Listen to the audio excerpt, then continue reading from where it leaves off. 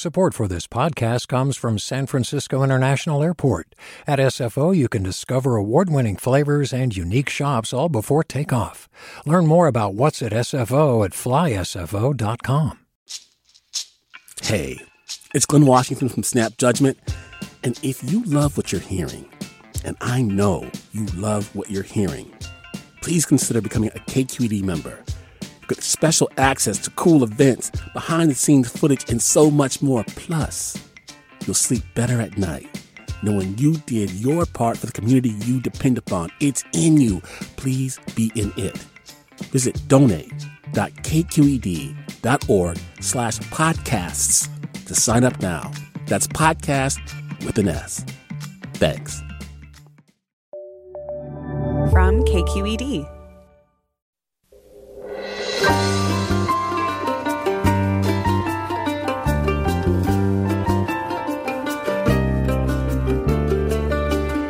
From KQED Public Radio in San Francisco, this is Forum. I'm Marisa Lagos.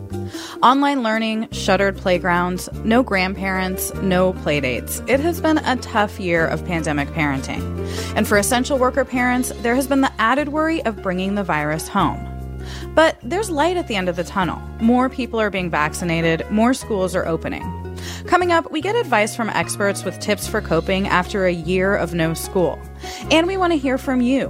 What have been the highs and the lows of family home life after a year of pandemic stress? That's next on Forum, right after this news.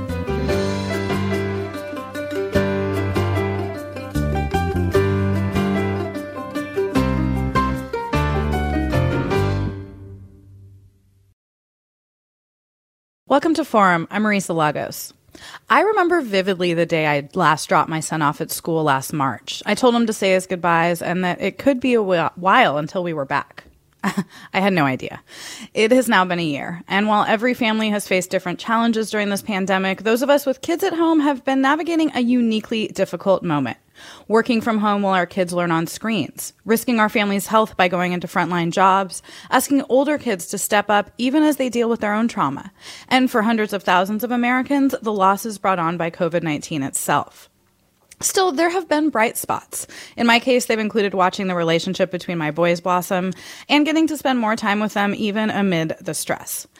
This hour, we're going to talk about it all. The highs, the lows, the lessons, the regrets. And we want to hear from you, parents out there. What has been the best or worst part, or both, of parenting this past year? Call us now at 866-733-6786. That's 866-733-6786. You can also connect on Twitter and Facebook. We're at KQED Forum. Or email your questions to forum@kqed.org. We also have some experts here to help out for the hour. Joining me now are Michaeline Duclef. She's author of Hunt, Gather, Parent, What Ancient Cultures Can Teach Us About the Lost Art of Raising Happy, Helpful Little Humans. She's also a science correspondent with NPR. Michaeline, thanks for joining us. Oh, thank you for having me. We also have Madeline Levine, psychologist and author of Ready or Not, Preparing Our Kids to Thrive in an Uncertain and Rapidly Changing World. Madeline Levine, we're so happy to have you as well. And finally, okay, there you are. And Earl Turner is also a licensed clinical psychologist, assistant professor of psychology at Pepperdine University. Earl Turner, thank you so much for having me. So, Michaeline, I want to start with you. As I said, you wrote this book you went searching before this pandemic had us all locked up together.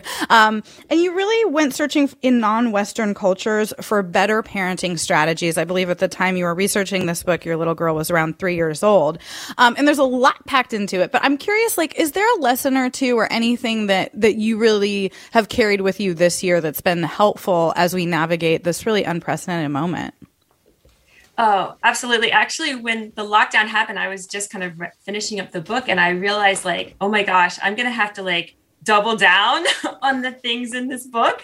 I was doing them before, but to parent, I was actually a solo parenting for the first 7 weeks. My husband's father got sick. And so I was just in order to do this for, 10, 11 hours a day with this little 4-year-old at the time, I was going to have to do the things in the book, even more. And one of the really big things that I started to really take to heart from the book is this idea of not needing to entertain the child, not feeling this need to keep Rosie, my daughter Rosie, busy at every moment. This idea is very rare if you look around the world and throughout human history. Parents just didn't feel this need to like entertain, stimulate, and educate a child at every moment. In fact, they thought that this is a skill a child needs to learn. To take care of themselves, really, to entertain themselves, to figure out what they need to do and what they need to do to learn. And so when I first was in lockdown, I was trying to finish this book, and I was like, you know what? Rosie's going to have to start learning this skill because I've still got to work. And I didn't even have another parent. I lost childcare. We lost friends. It was really tough. And I wrote about it a little bit, but the first couple days, first week or so were rough. Because she wasn't used to me just being like, I've got to work, and, you can sit here and you can color, you can do whatever you want. But I've got to work, and you need to leave me alone. And after a week or so, it was incredible. Like, she started to really embrace it. And throughout this, she learned all these new skills. Like, she learned how to make her own lunch and how to make her own snacks. And she has that skill. She's carried through this whole time, and our relationship improved because of it. That's great to hear. Earl Turner, I'm curious. I mean, you work a lot with families of color. I know that this pandemic broadly has hit those communities hardest. I mentioned essential workers at the top. I mean, what Michaeline's talking about, maybe a necessity in some households, right? Where older kids are being asked to step in and essentially do some of the parenting as well. I mean, what do you think when you hear these questions? Absolutely. I think, one of the challenges for families of color is that many parents continue to work outside of their home during the pandemic. And so there may be challenges with other adults that may be providing childcare or supporting the children in those homes. But obviously, sometimes older kids also step in to help out with some of the raising of their younger siblings, or also doing some of the activities that Michaeline mentioned, as well in terms of like preparing their own meals. And so I think that's great and helpful for the family, but it also sometimes can be a little bit more stressful for kids, in addition to, managing the task of being on school online. Yeah, absolutely. And Madeline Levine, I want to bring you in. I was listening to a talk you gave last August, which seems like a lifetime ago. And, I think a lot of the conversations we have had on this air and other places is about kids and helping them cope. But I mean, parents are dealing with a lot of their own stresses right now. I mean, what do you see the most in terms of, as this has really dragged on, the things that parents are needing support with or needing to kind of to think about when we talk about coping with this? I think this has been a huge social experiment, right? We've never done this before. So people are always asking kind of for expert opinion, and the experts haven't done this before either. We've never had a challenge like this. And I was giving a talk, I don't know if it's one you heard or not, and I said that I think for parents, the bar is getting through with your family reasonably intact. And somebody in the audience said, Dr. Levine, how come you have such a low bar? And I thought that was really interesting. I think it's an incredibly high bar. I think to get through this period of time without your household basically exploding takes tremendous flexibility, takes tremendous resilience. And you used the word trauma earlier, Marissa. For some people, this has been a trauma. It hasn't been a trauma for everybody. There are kids who actually thrive. There are parents who actually thrive. But for most people, it has been really difficult. And I think in this context, what resilience means for a parent is, can you wake up and put one foot in front of the other? Because how you're doing is how your kids will do. And, all the talks are about what you do with children. But I think really some of that attention needs to be shifted to helping parents stay calm, learn how to set a good tone, practice coping, help their kids develop a little bit more robust of a toolbox, which was what Michaeline was talking about, having kids learn how to do more stuff. Everybody's heard, get sleep, get eat, eat good food, get exercise, those kinds of things. And that really is what parents need to do. It's a good start. It can be hard though, right? I mean, well, that's why the bar is, just getting through. It's not grades. It's not being a super parent. It's none of those things. It's to get through this period of time. Yeah. We're talking about parenting during the pandemic with Earl Turner, licensed clinical psychologist and assistant professor of psychology at Pepperdine University, Michaeline Ducliffe, author of Hunt, Gather, Parent, and Madeline Levine, psychologist and author of Ready or Not, Preparing Our Kids to Thrive in an Uncertain and Rapidly Changing World, which sounds like she wrote that this year, but it was actually before the pandemic. I want to bring in a caller who has a question for our panel. Akila from Cupertino, welcome to Forum. Thank you. Thank you for taking my call today. I had, it's a great topic to bring today, and I've been thinking about it as well from our own family standpoint. Is, we've learned how to work together. I mean, I have two boys, one a middle school kid and one just a freshman in high school, and we've learned to deal with each other and took things for granted before the pandemic, and now we've learned to slowly live with each other. But the question I have is, what kind of tips do you have for parents to, as kids are navigating their own issues with virtual learning, we've struggled with getting them out and, asking them to get out and do their work, but then they go through a lot of stuff within their own homeworks and they refuse to go out and they don't build their new friends through the virtual learning. And any tips that you can provide to parents that can help us build a better relationship as we go through this pandemic? Because we're still slowly learning, but anything that you can provide in terms of tips for the parents. And I'm glad to hear that. And I'll take this answer offline. Thanks. Yeah, thanks for the call, Akila. Who wants to jump in on that? I will. Madeline Levine. Okay. I think, one of the things that has kind of gone by the wayside a little bit is structure and expectations, because everybody's struggling with those things, and flexibility.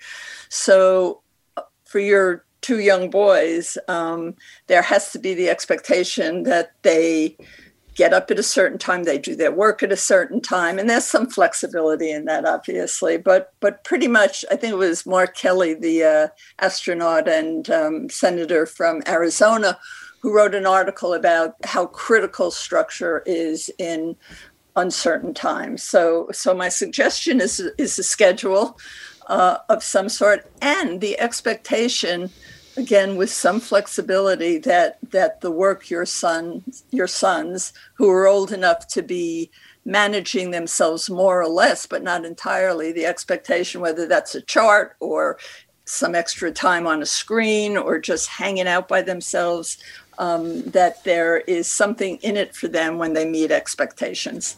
All right. We are coming up on a break. We want to hear from you. We're talking about parenting during the pandemic with a panel of experts. We want to know what's been the worst and best part of parenting this past year. What will you take with you when this whole thing is over? If it ends. What do you want to forget? Call us now at 866-733-6786. That's 866-733-6786. Or get in touch on Twitter and Facebook. We're at KQED Forum. You can also email your questions to forum@kqed.org. I'm Marisa Lagos. We'll be right back.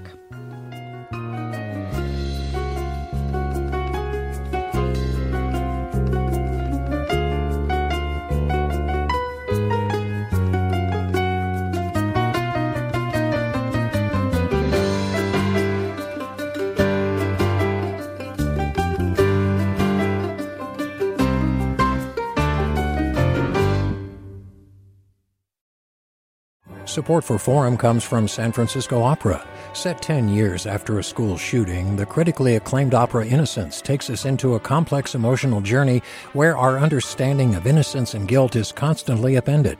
Kaya Sariaho's ethereal score collapses the past into the present as a community of survivors grapple with how to move forward. Don't miss the highly anticipated American premiere of Innocence. June 1st through 21st. Learn more at sfopera.com.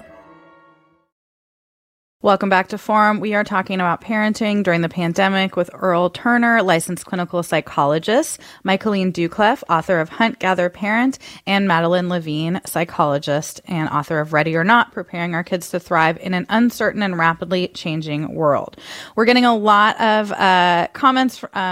Jennifer tweets, best, the togetherness and family unity stuck in the shared resource that is our house. We are now truly a unit.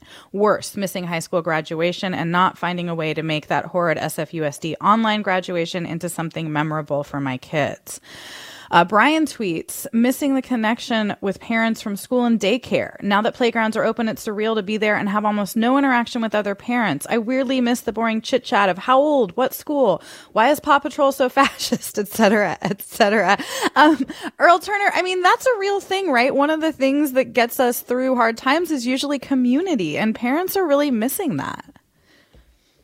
Absolutely. One of the things that I've been talking a lot about over the last year is how can you be creative to maintain that connection for kids and families? Because we know that those relationships are really important to us from just in a personal perspective, but also for our emotional health. And so I think trying to utilize technology as much as possible, the Zooms, the Facebooks, the We're FaceTime, so sick of it, though. All of those ways that you can try to sort of stay connected as much as possible, given the circumstances that you sort of have at hand. Yeah. All right, Jesse in Oakland, I want to bring you in. Jesse, you're on the air. Hi. I thank you for taking my call, first of all. I had a kid in March and my second, and this entire experience has been like a deeply dark comedy, like really, really dark. And so I actually appreciate the comment about getting through with your family intact, that should be like the only, or I guess the most important thing, because at some point, especially during the smoke week, because the smoke week, like everything shut down. That was the worst. Yeah. It's like, that was literally the worst in the Bay Area. Yeah. And then going back to work during that time with like no childcare, all of these things, it's like everything is like, it literally feels like a dark comedy. So in order to like just keep things in perspective, just thinking, okay, put one foot in front of the other, feels like a dark comedy, and persevere. So thank you. I'm finding this broadcast incredibly helpful. And I was texting a friend about how helpful it is. And we were both thinking it would have been so helpful to have this a year ago. Or every day now. An element well, of thank you for calling, Jesse. We really appreciate it, and congratulations on your baby. Michaeline Duclef, I mean, you must you must feel the same way. You live in the Bay Area too, I believe, right? Like this, it's not just the COVID-19 stuff. It's sort of anything else on top of that just makes it really hard. And then you're trying to sort of stay strong for your kids as well. Yeah, I mean, that's the smoke day was I think she's right. It was kind of the bottom. It was like, okay, is the world ending now? One thing I want to bring up is this idea of building, deeper relationships with parents. So one of the things that I've learned while researching for the book was that it's not about a village. People always think, oh, it takes a village. Really, what it takes is like 3, 4, 5 adults coming together, or even older children coming together to raise kids. That's really how kids evolve to be raised, not by just 1 or 2 people, but by 4 or 5, 6 people. And I think that's one of the things that I focused on during the pandemic is really connecting with 1 or 2 other families really deeply and coming together to help each other out. And this is something I hoped these families were like a lifeline to us, right? They helped us with childcare. They gave us this social support. And through this time, we've developed this really deep relationship with these families, which is, like Dr. Turner said, that's the best medicine for us, right? Mentally is having this deep kind of really meaningful relationships. And so although I miss the chatter at the playground, I've actually, we gained the chatter with these other families, and we have a better and a deeper relationship than we had before the pandemic started. Yeah. And playgrounds are open now. So Lisa tweets, best, spending time, so much more time as a family and discovering even more fantastic outdoor spots in SF and beyond. Worse, the constant uncertainty and worrying about my kids' well-being. Madeline Levine, this is something you talk about. Like, we are creatures of planning, right? And that is part of why this is so hard, especially for parents who, like, it's like our whole job is planning in a way. Right. So, I think something worth understanding is that our brains, literally our brains are very unhappy during a period of uncertainty. Our brains are basically prediction machines. You're talking about your kids, what time your kid gets up and where they go to school and where to drop them off and when to pick them up, so that your brain doesn't have to think through all of those things. And that's not the case now. So, when your last caller called it a dark comedy, that's exactly right. It's constant not knowing, because there is no precedent. We haven't done this before. So I think in some ways, and I'm going to sound, Pollyannish, but you have to see that as an opportunity. It's an opportunity. You're right. It sounds like I wrote Ready or Not for the pandemic. But I didn't. It came out 2 weeks before lockdown.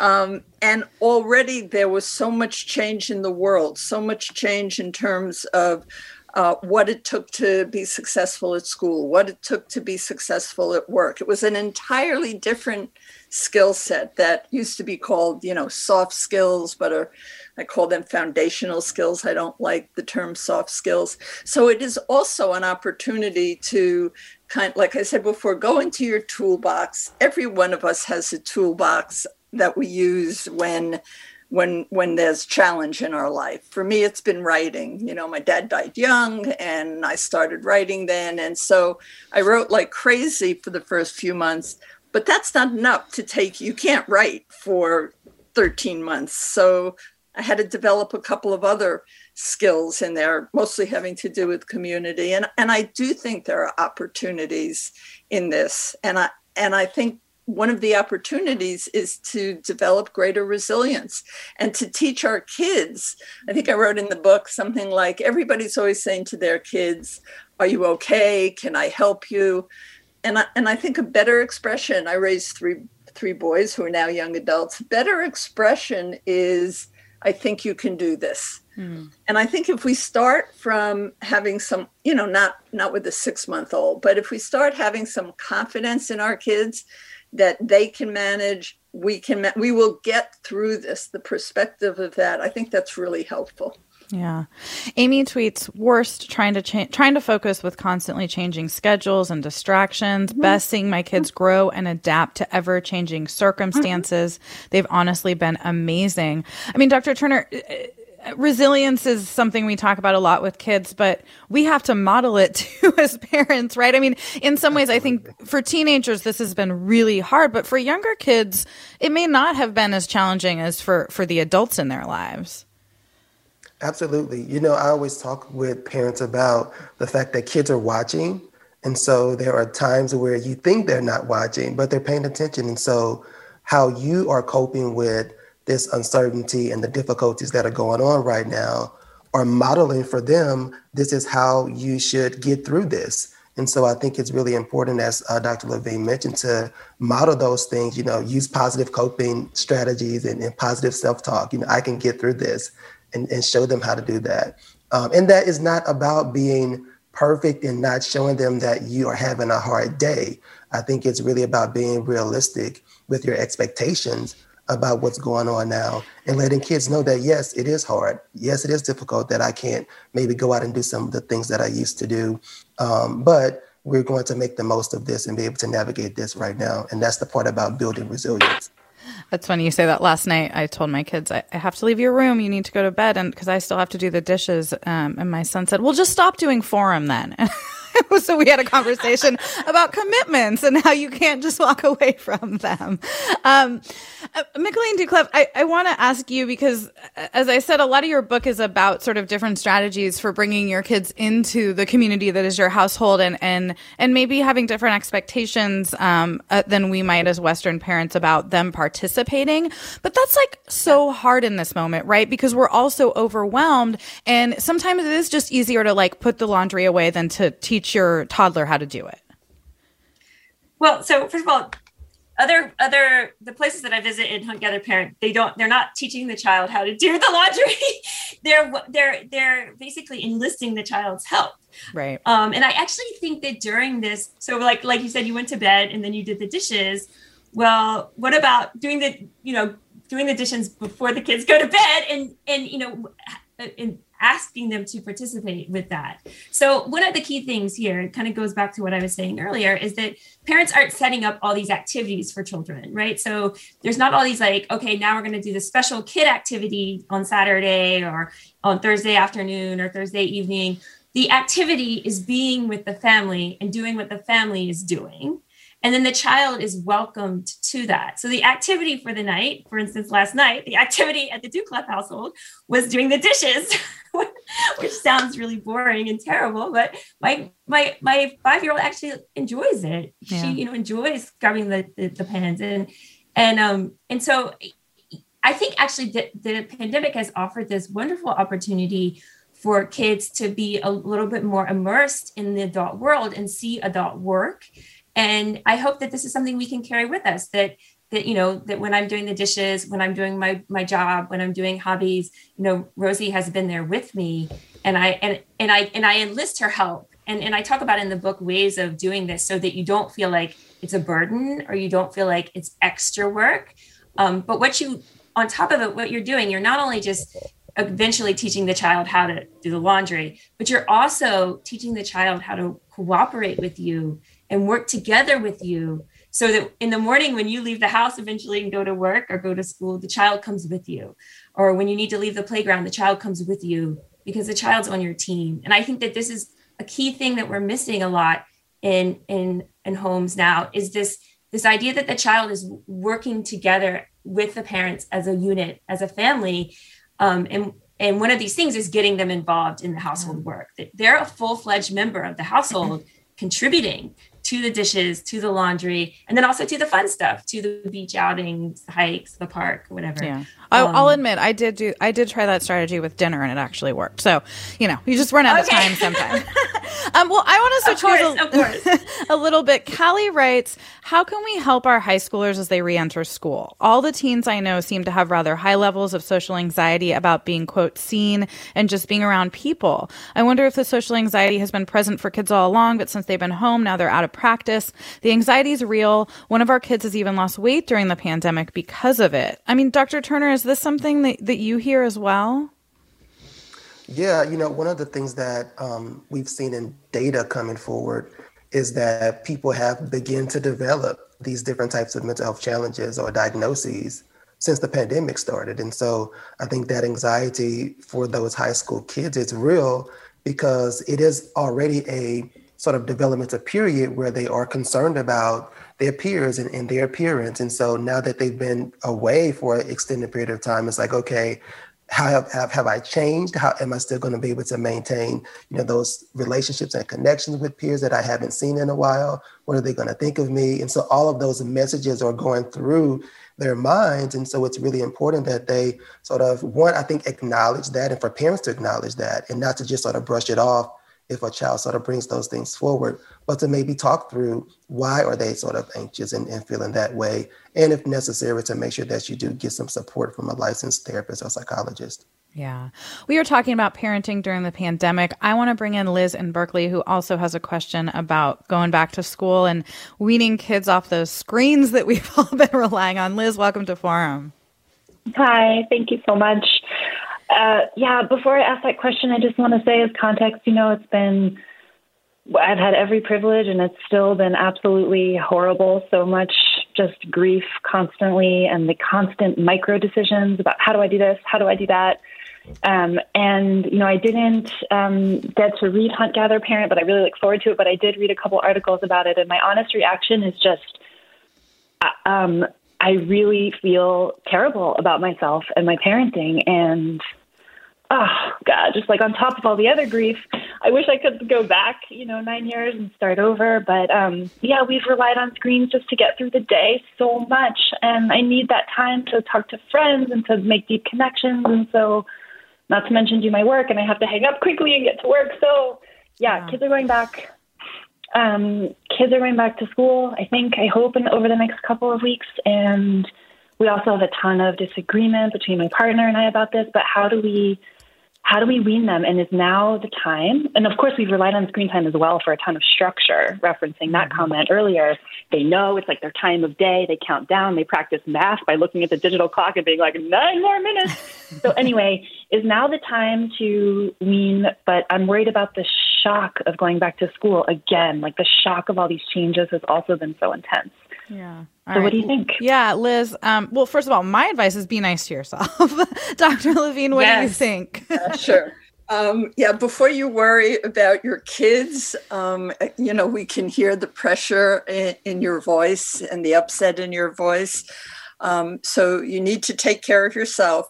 Your kids are not going back to the same school they left. I agree with Dr. Turner that there are kids who are beside themselves about going back to school, but there are also kids who are happy. And I want to inject in this conversation that every kid is different. Every family is different. As experts, we're kind of giving right down the middle advice, but you know your kid better than anybody else. And so you have to hear everything that's being said through the lens, that's a mixed metaphor, through the lens of your family and your kid. And I would not be worrying right now about weaning and screen time or anything like that. I'd be trying to get myself in a place where I can listen to my kids, where I can share some anxiety with them, both my own and theirs, where I feel a little bit, more control. I said before, we hate uncertainty because we don't have control over anything. And so I think you need to focus a little bit on what you can control and understand that your kids ultimately will do as well as you're doing. All right. We are talking about parenting during the pandemic with Earl Turner, licensed clinical psychologist and assistant professor of psychology at Pepperdine University, Michaeline Duclef, author of Hunt, Gather, Parent, and NPR science reporter, and Madeline Levine, psychologist and author of Ready or Not, Preparing Our Kids to Thrive in an Uncertain and Rapidly Changing World.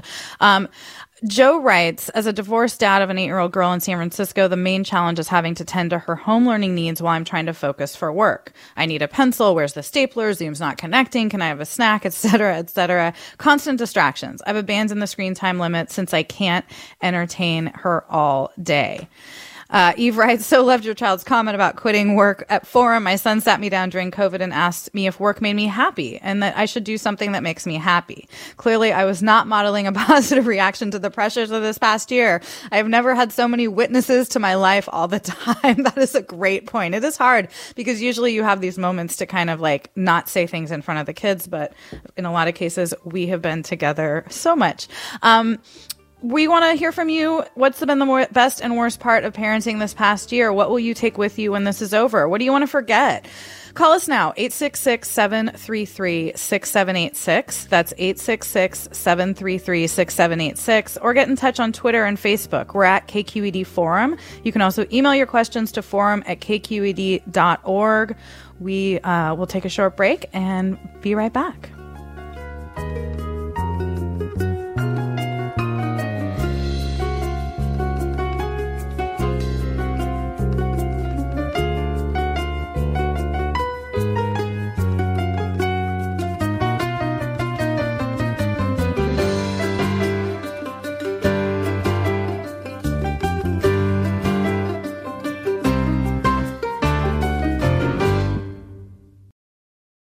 We've all got those parts of our house where the internet just won't go. Well, if you had wall-to-wall Wi-Fi from Xfinity, you could worry less about dead spots.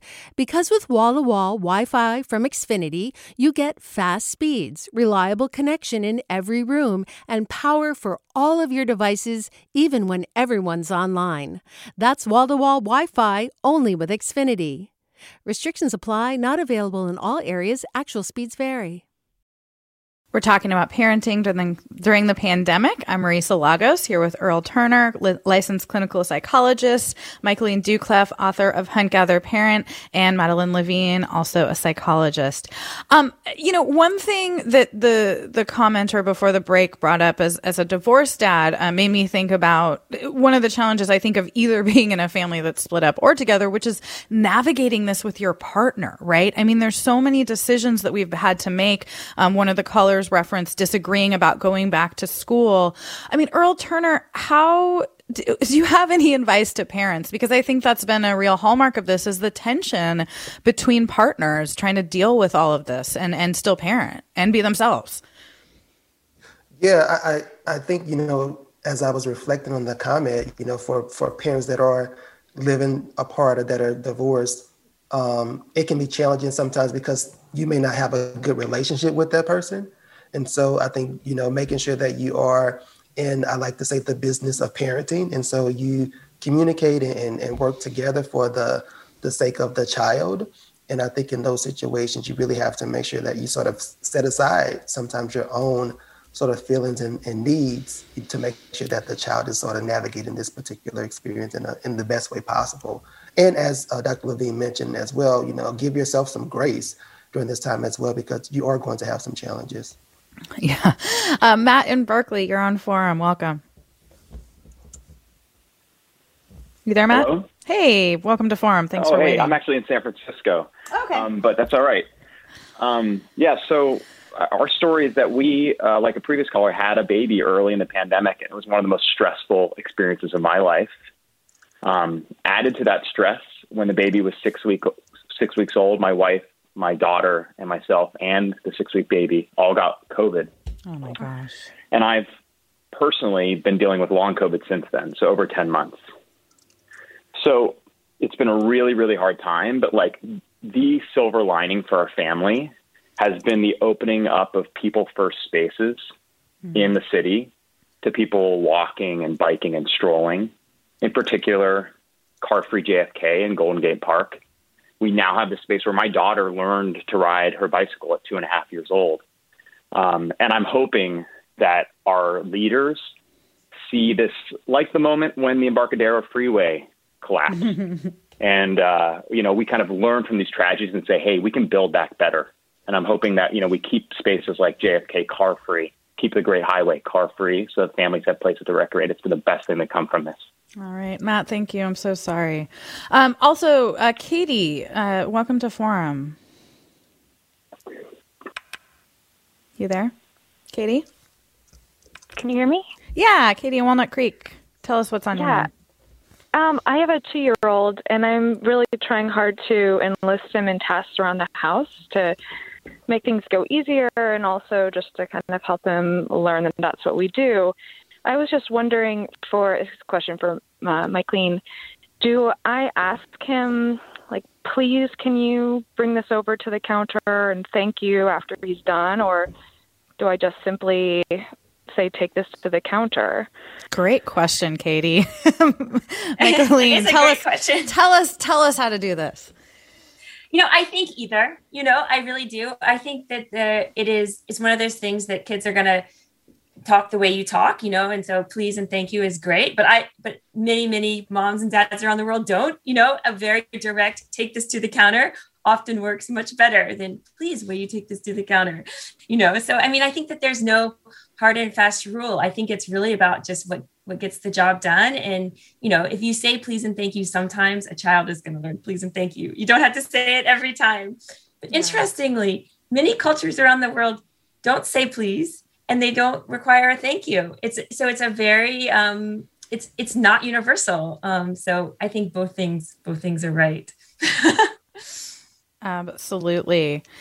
Maureen writes, I'm a grandmother. Worse for me not seeing or touching my 3 beautiful grandkids. Best for me going over to their house with the marvelous, magnificent Grammy art truck. I fill the back of my SUV with art supplies and just open the hatch and let them take whatever they want. And Jenny tweets, I feel really bad that my college son got sent home for his last quarter of freshman year, just getting his wings and suddenly back at home with a stunted social life. Watching him take advantage of being stuck at home was pure parental pride. My post-college daughter's working virtually. It's been the best having her company during this long winter, but she wants to be doing theater, and it's hard to see this early career setback. I mean, Madame Levine, this is, I think, for folks with young adults, it's been a really different experience in some ways, right? Well, yes and no. I mean, we're still unclear about what to do with, I have 3 young adults, and it's interesting to see them navigate. The research is that those kids are having a particularly hard time because they're totally stalled, in the same way that adolescence is stalled in terms of social relationships because they can't have them, just like this woman whose kid is in theater.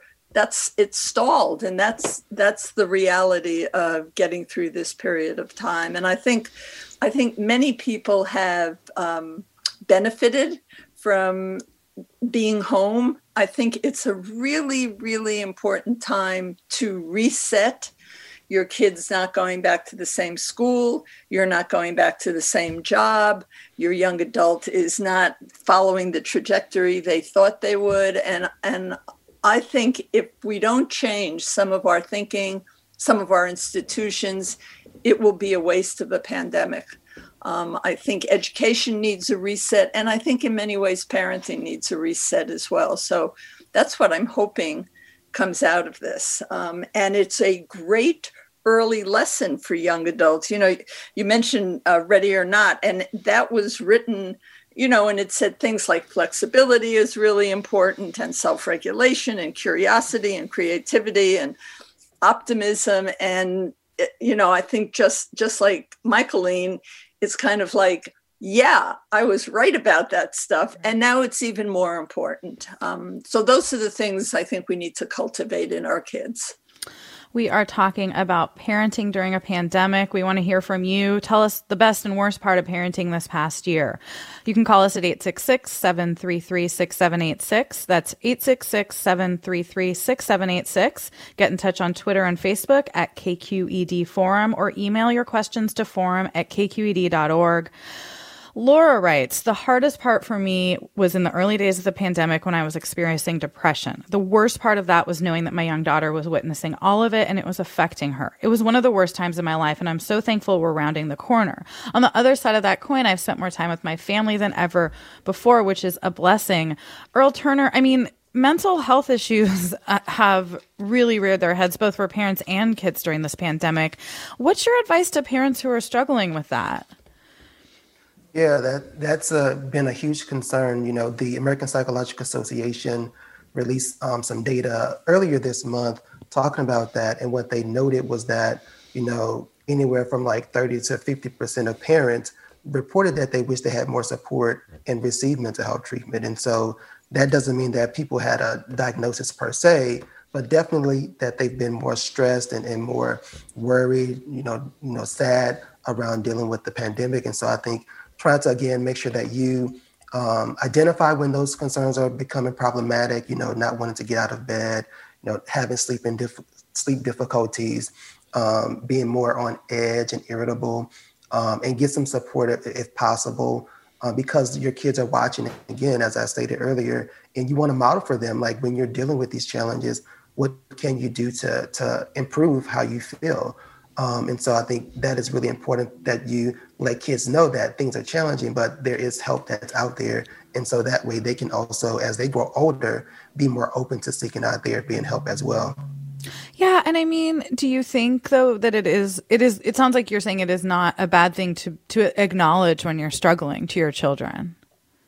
Absolutely. I think it's really important that you acknowledge, when you're struggling, because I think oftentimes as a society, we try to protect kids from some of these things so much, but then when they get older, they don't have the skill set to be able to deal with these emotional challenges and have, emotional wellness. And so a lot of things I talk about is that we need to really start at a very early age, talking with kids and showing them about how to navigate things when it's difficult for them, because life is not perfect and we're going to have ups and downs.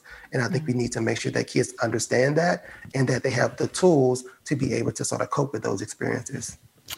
Do you or Dr. Levine have any just resources that folks could be looking at, low-cost free mental health services, other places you would point folks who might still be struggling?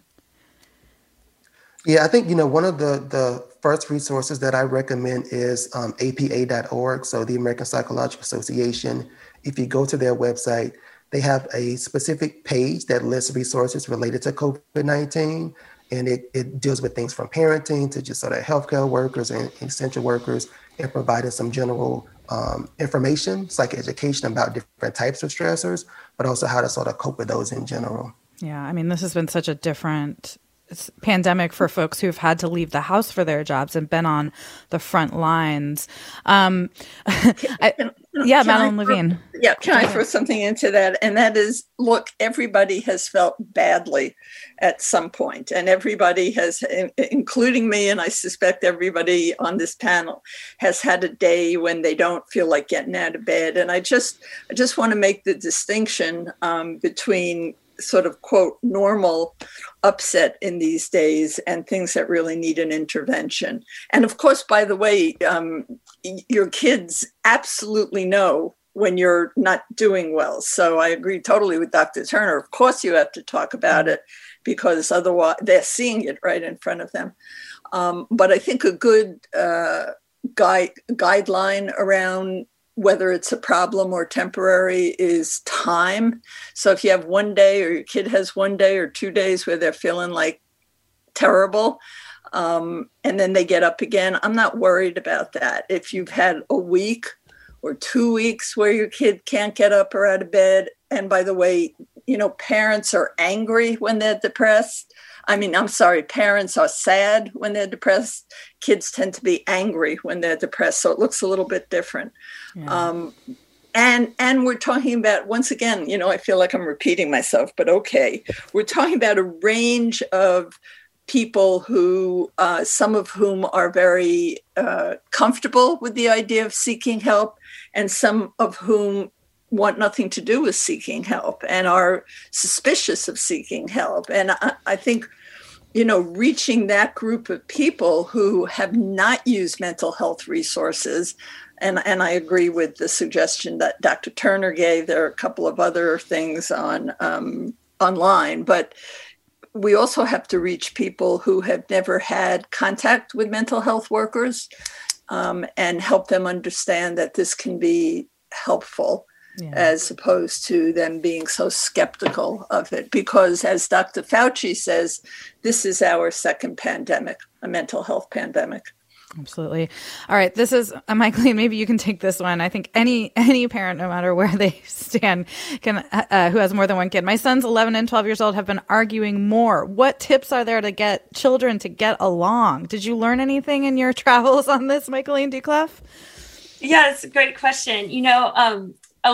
A lot of times the parents will not intervene. I heard many, many times from parents around that, it is not your job to intervene when kids argue, unless, of course, something is going to get, somebody's going to get hurt.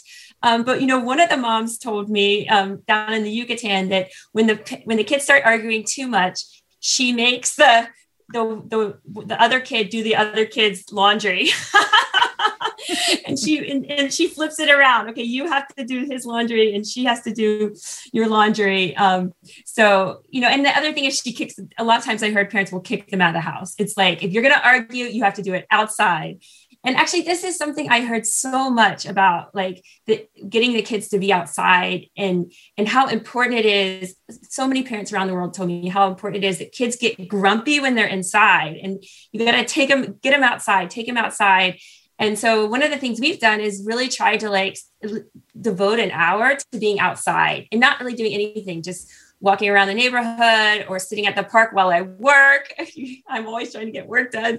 But but there's just around the world, I heard from so many moms and dads the importance of being outside. And so maybe if they're arguing, you got to argue outside. Well, and a lot of the comments we've gotten are really that people, that has been a lifesaver right now, is to get outside and enjoy the spaces. And of course, living in a very temperate climate, we're pretty lucky.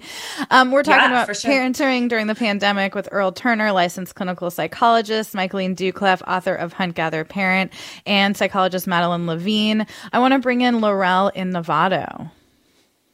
Hi, thank you so much for taking my call, and thank you for this conversation. Can you hear me? Yeah, go ahead.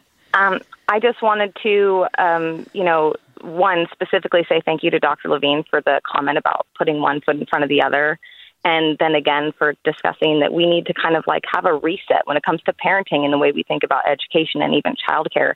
I also really appreciate that you guys are talking about what it's like for parents with really young kids. I have a 1-year-old and a 4-year-old, and I've been working from home for a year with a baby, and it has been so hard. And I feel really grateful that my kids are resilient and young enough to where I don't feel like this is going to affect them the way it's going to affect older kids. But like another caller said, I've had every privilege, and I am struggling every day. I mean, barely functioning some days. And I wanted to make the comment that there's so much discussion, amazing discussion about how this is affecting moms and women and parents in general. But I think we need to find a way to make that translate into the way we actually talk to people and treat people. And I want to give an example. I was working from home one day with both my kids when this first started. I had a 4-year-old, running around. I had a 1-year-old who didn't nap. And I was trying to have a meeting. And the chaos of that meeting got relayed to my manager. And the suggestion to me was that maybe I tried to reschedule another meeting or, have someone come help me watch my kids so that I could make it seem like I had it more, quote, under control.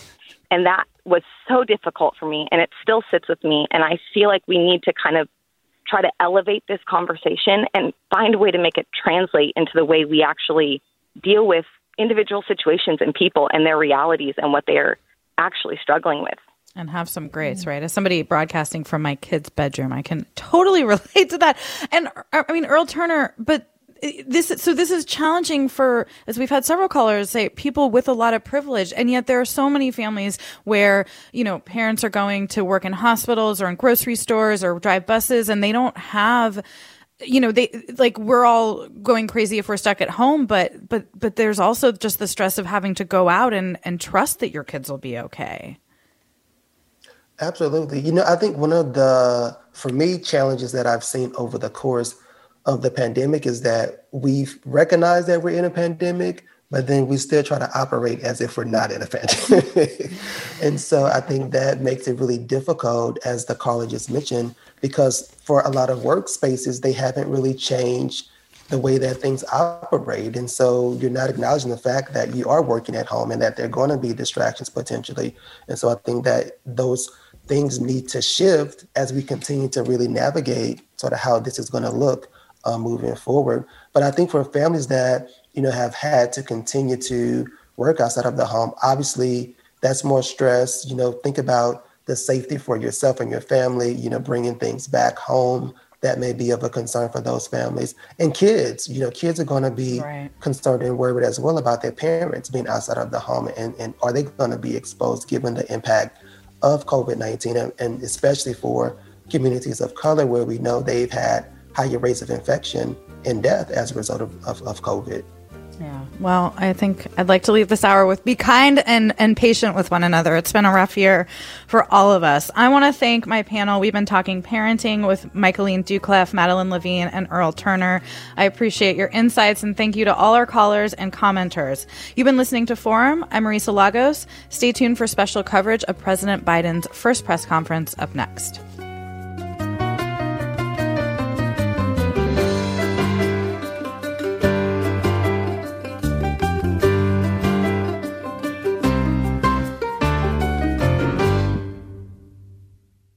Funds for the production of Forum are provided by the members of KQED Public Radio and the Germanicos Foundation and the Generosity Foundation.